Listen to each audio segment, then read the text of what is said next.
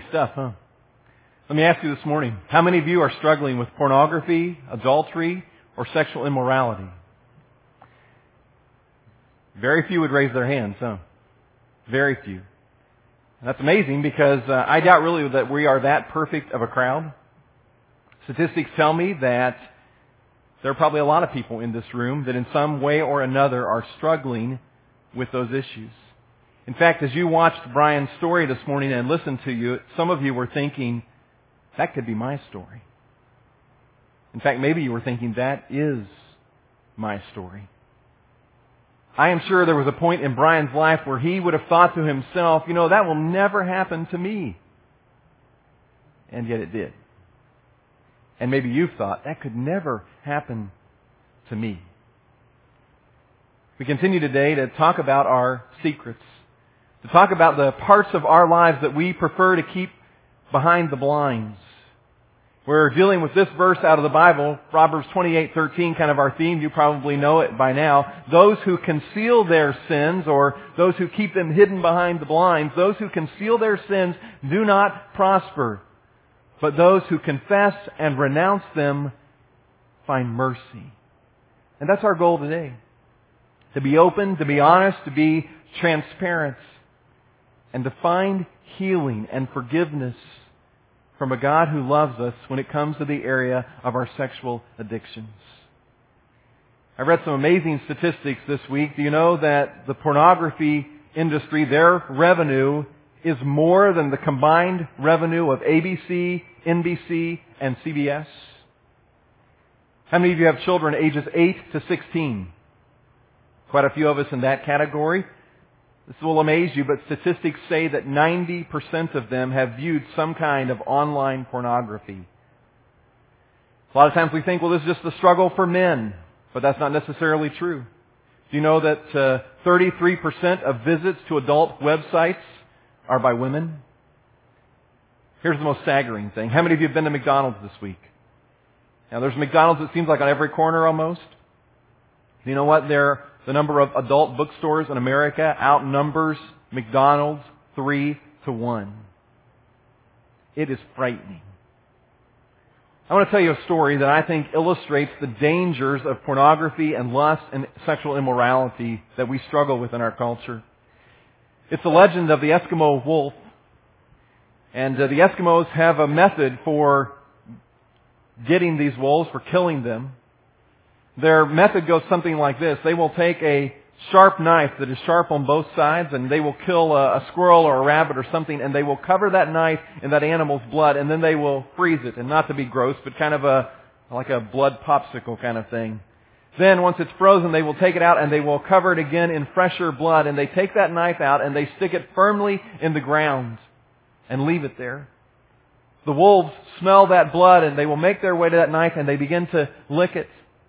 They'll lick that fresh blood away, and then they get down to the frozen part, and that frozen part begins to numb their tongue, and they just continue to lick and lick until they have no feeling, and the knife begins to cut their own tongue, and there is fresh blood, and that excites them, and they lick harder until their own tongue is destroyed, mutilated, and they often go away and bleed to death. Disgusting, isn't it? But I think that is exactly what pornography and sexual immorality do to us. We are drawn to it. We become numb to it. It excites us. But we don't realize that danger lies ahead that will destroy us and maybe even lead to death. Now maybe you're saying, well, Jeff, you are being awfully dramatic about all of this. Really? Listen to what James says in James chapter 1. The Bible says in James chapter 1 verse 13. James says, when tempted, no one should say, God is tempting me. For God cannot be tempted by evil, nor does He tempt anyone. But each of you is tempted when you are dragged away by your own evil desire and enticed. And then after desire has conceived, it gives birth to sin. And sin, when it is full grown, gives birth to death. That word entice means to allure, to trap you, to try to hook you. And Satan, or the devil, who is our enemy, his primary goal in life is to steal, kill, and destroy us. And the way that he does that in many of our lives is to hook us with sexual attractions, the sexual addictions. and to drag us away, trying to destroy us. That's his goal. Now, I want to share with you today an important principle. And this principle is called the principle of the path. The principle of the path simply says that the path you are on determines where you will end up. The path that you are on determines where you will end up.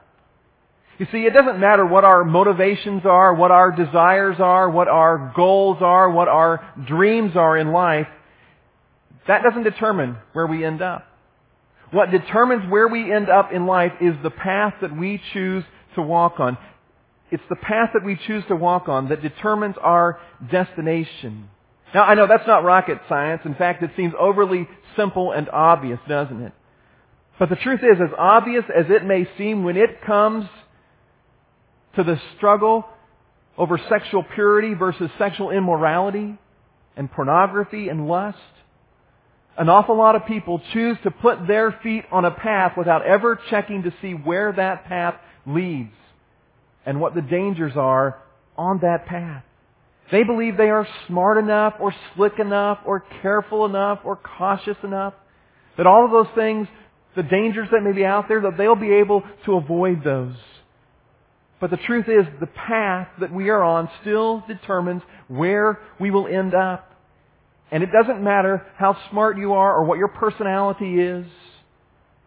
That doesn't determine where you end up. It is the path that you choose to walk on that determines your destination. Every single path has a predetermined destination, and you can't change it. And so the question is not, how close can I walk to the line of sin without crossing over? Or the question is not, how successful do I have to be in life to override a moral failure? The question is, have I placed my feet on a path that takes me to a destination that I want to go to? Because every path has a predetermined destination, especially when it comes to sexual sin and lust. Now, I want to look at a section of Scripture today in the Bible that I think paints an incredible picture of the danger of the path if we choose the wrong one. Now, here's the setting for this story. It's found in Proverbs chapter 7. If you want to turn in your Bible there, we're going to read quite a bit. It's a long story, but I think it's pretty engaging. Proverbs chapter 7, and here's what's happening. A wise grandfather type person who has experienced a lot of life is sharing some of his wisdom with a young man. A young man who's not so wise about the things of the world.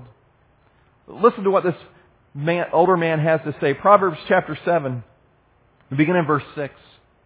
The old man is talking. He says, "At the window of my house, I looked down through the lattice, and I saw among the simple, or among the crowds, I noticed among the young men a youth who had no sense.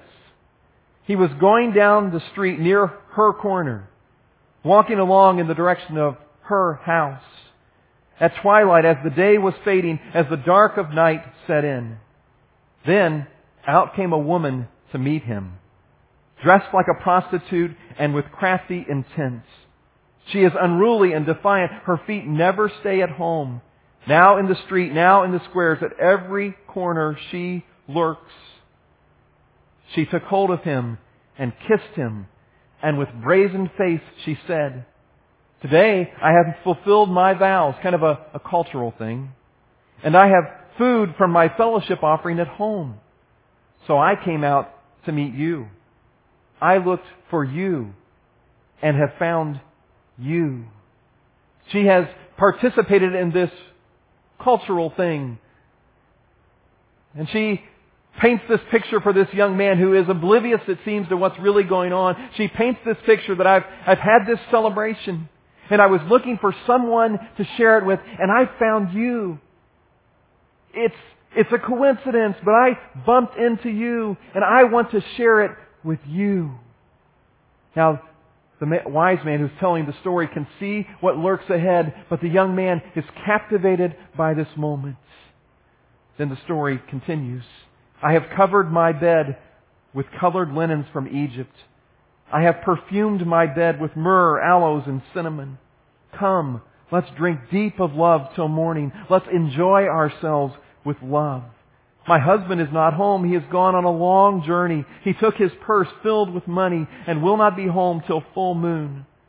With persuasive words, she led him astray. She seduced him with her smooth talk. Now again, the wise man can see what lies ahead, but this young man is captivated by the moment. He sees only the moment and he thinks, this is amazing. This will be an incredible night. We'll drink of our love till morning. We'll enjoy this experience. And he's being drawn right in. But the wise man, the grandfather type who tells the story, sees what is ahead. And listen to what he says next. All at once he followed her, like an ox going to the slaughter, like a deer stepping into a noose till an arrow pierces his liver, like a bird darting into a snare, little knowing it will cost him his life. Now then, my sons, listen to me. Pay attention to what I say. Do not let your hearts turn to her ways or stray into her paths. Many are the victims that she has brought down. Her slain are a mighty throng. Her house is a highway to the grave, leading down to the chambers of death. The wise man says, this is not a safe path. This is a dangerous path. You have chosen a path that will lead you to be morally bankrupt. It's just a matter of time, the old man says. I know where this path leads. And the truth is today, as I read that story, everyone in this room knew where that path leads. Didn't you? And yet, when it comes to applying the principle of the path in our own lives, somehow there is this mystery, there is this fog that clouds our judgment. And we somehow think that we can start down that path and for us, the outcome will be different. That somehow we'll avoid all of the dangers. That we're smarter than the dangers. That the bad results won't happen to me. You see, the young man in this story was focused on the moment, on that experience that was about to take place. And he couldn't see any farther down the road, but the grandfather type, the older man, he wanted him to see that he could see farther down the road and there was danger. It's kind of like this. You know, if I drive onto the Cape Coral Bridge, I can see from the beginning of the bridge maybe to the top of the peak. And maybe that part of the bridge looks like it is smooth sailing. But I can't see that just over the top of that hill there are cars blocking the way, and if I continue flying along, there is danger ahead. Now, if someone was up in a helicopter over all of that, they could see the big picture, couldn't they? They could see that the first part of the trip may look like it is smooth sailing, but just over the top of the hill, there is danger. And that's the perspective that this man of wisdom tries to share with this young man, that yeah, this may look great now, but just around the corner, just over the hill, just out of your sight, there is danger that you need to be aware of. Pornography is a path that many choose thinking they can overcome it. They choose it thinking, you know what, I know there are some hidden secrets and dangers, but that won't happen to me. I'm smarter than that. I can outwit pornography. I can outwit this path. I'll just lock the door. I'll erase the history on my computer. I'll just tell a few lies to my wife or children or parents. I'll avoid the danger. But the truth is, the path of pornography leads every time to danger and to destruction of our lives. It can't be avoided unless you get off the path. Some journey down the path of sexual immorality. But I want to tell you this morning, you cannot sleep around with anyone whenever you want, before or after you are married, and think that you will avoid the dangers. That you will avoid the dangers of sexual diseases. Or that you or your spouse will not be emotionally destroyed. Or that your dreams for a healthy relationship won't be damaged.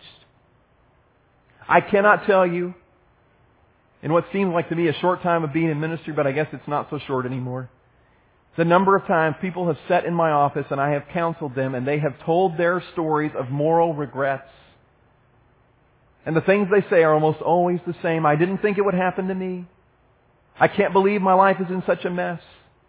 I can't believe they don't trust me anymore. I can't believe I don't want anyone to touch me. I can't believe that I've lost it all. My life has been destroyed. Sexual immorality is a path that sometimes we think we can outwit it, that we'll somehow avoid the dangers. But the words of Proverbs are always true. When the wise man said again in verse 22, all at once he followed her, like an ox going to the slaughter, like a deer stepping into a noose till an arrow pierces his liver, like a bird darting into a snare, little knowing it will cost him his life.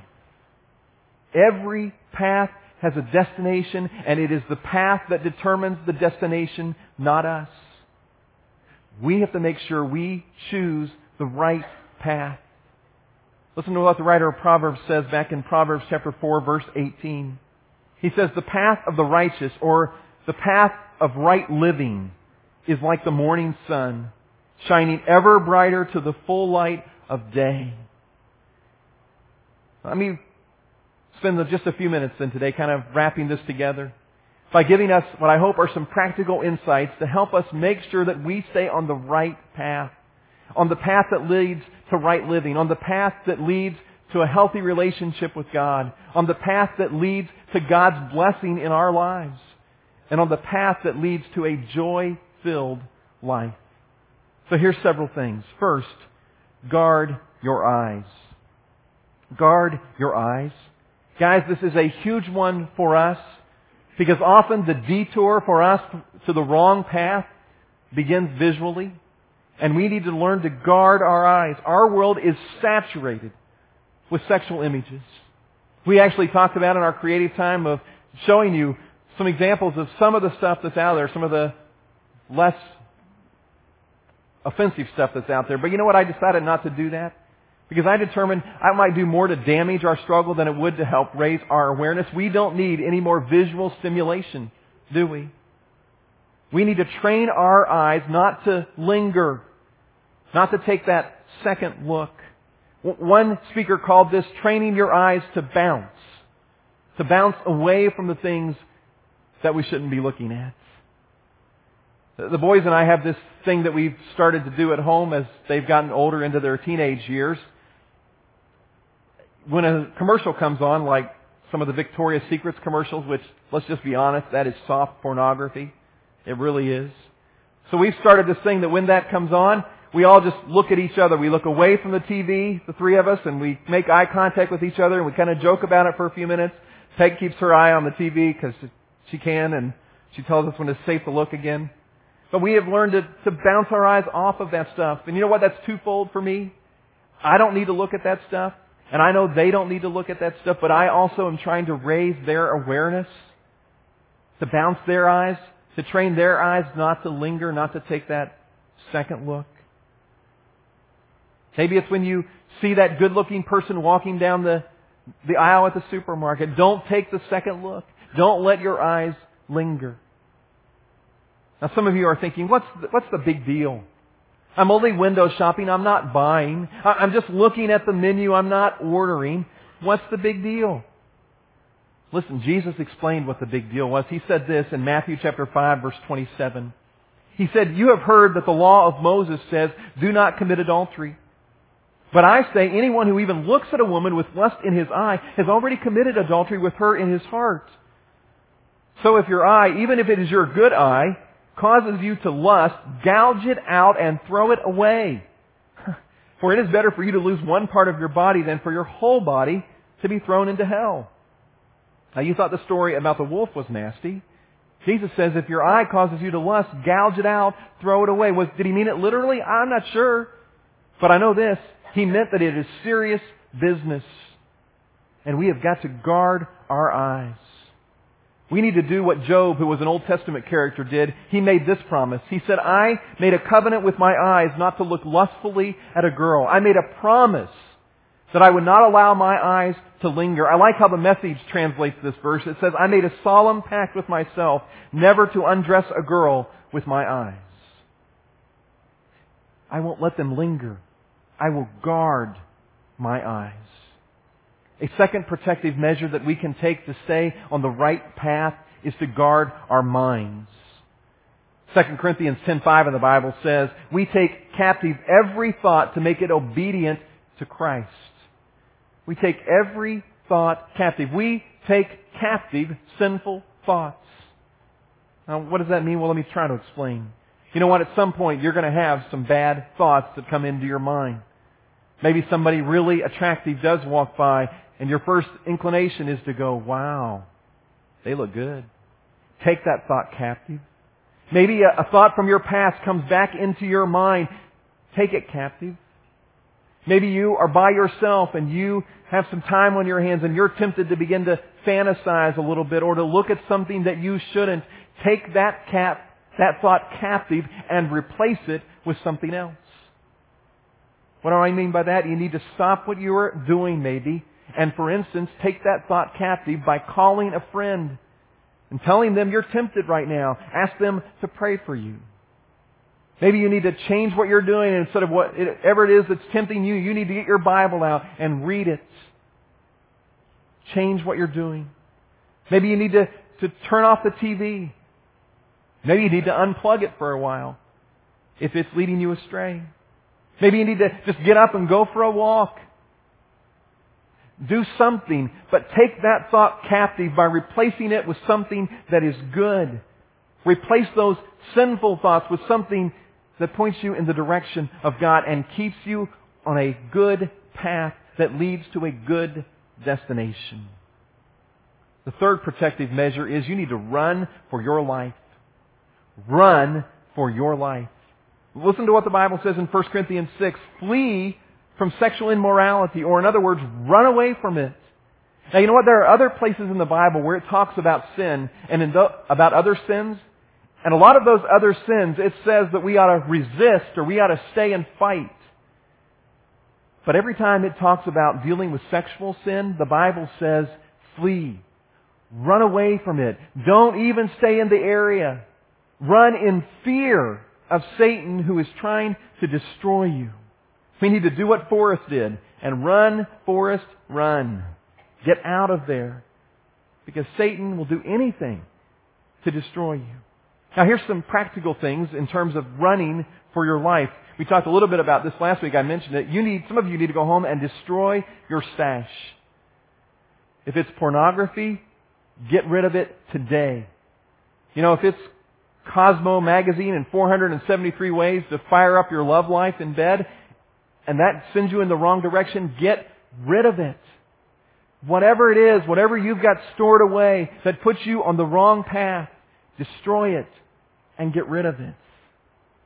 Secondly, we need to ensure accountability when we travel. Some of you travel for business, some of you go away by yourself. I know a lot of churches now that encourage their staff not to travel alone, but to take somebody with them. But I know for your business, a lot of times, that's simply not possible. But there's some other things that you can do to assure accountability. Have a friend call you every hour while you're in the hotel room until it's time for you to go to bed. Take your laptop along and set up a web camera and broadcast back to somebody what you're doing in the hotel room. Call ahead and have them turn off the adult channels or get rid of the TV from your room completely. But set up some accountability when you travel so that you don't get into that dangerous zone where Satan can hook you and put you on the wrong path. Another way you can run from your life is to protect your internet usage. There is an amazing amount of junk on the internet. It's a great tool. I use it every single week to prepare for this. But there is a lot of stuff out there. And let me give you a website that you can go to if you want to find something that can help you have some protection and accountability. There's an accountability software that you can download that you can actually set it up ahead of time. You can have an email sent once a month to somebody who's holding you accountable that will tell every website that you've been to.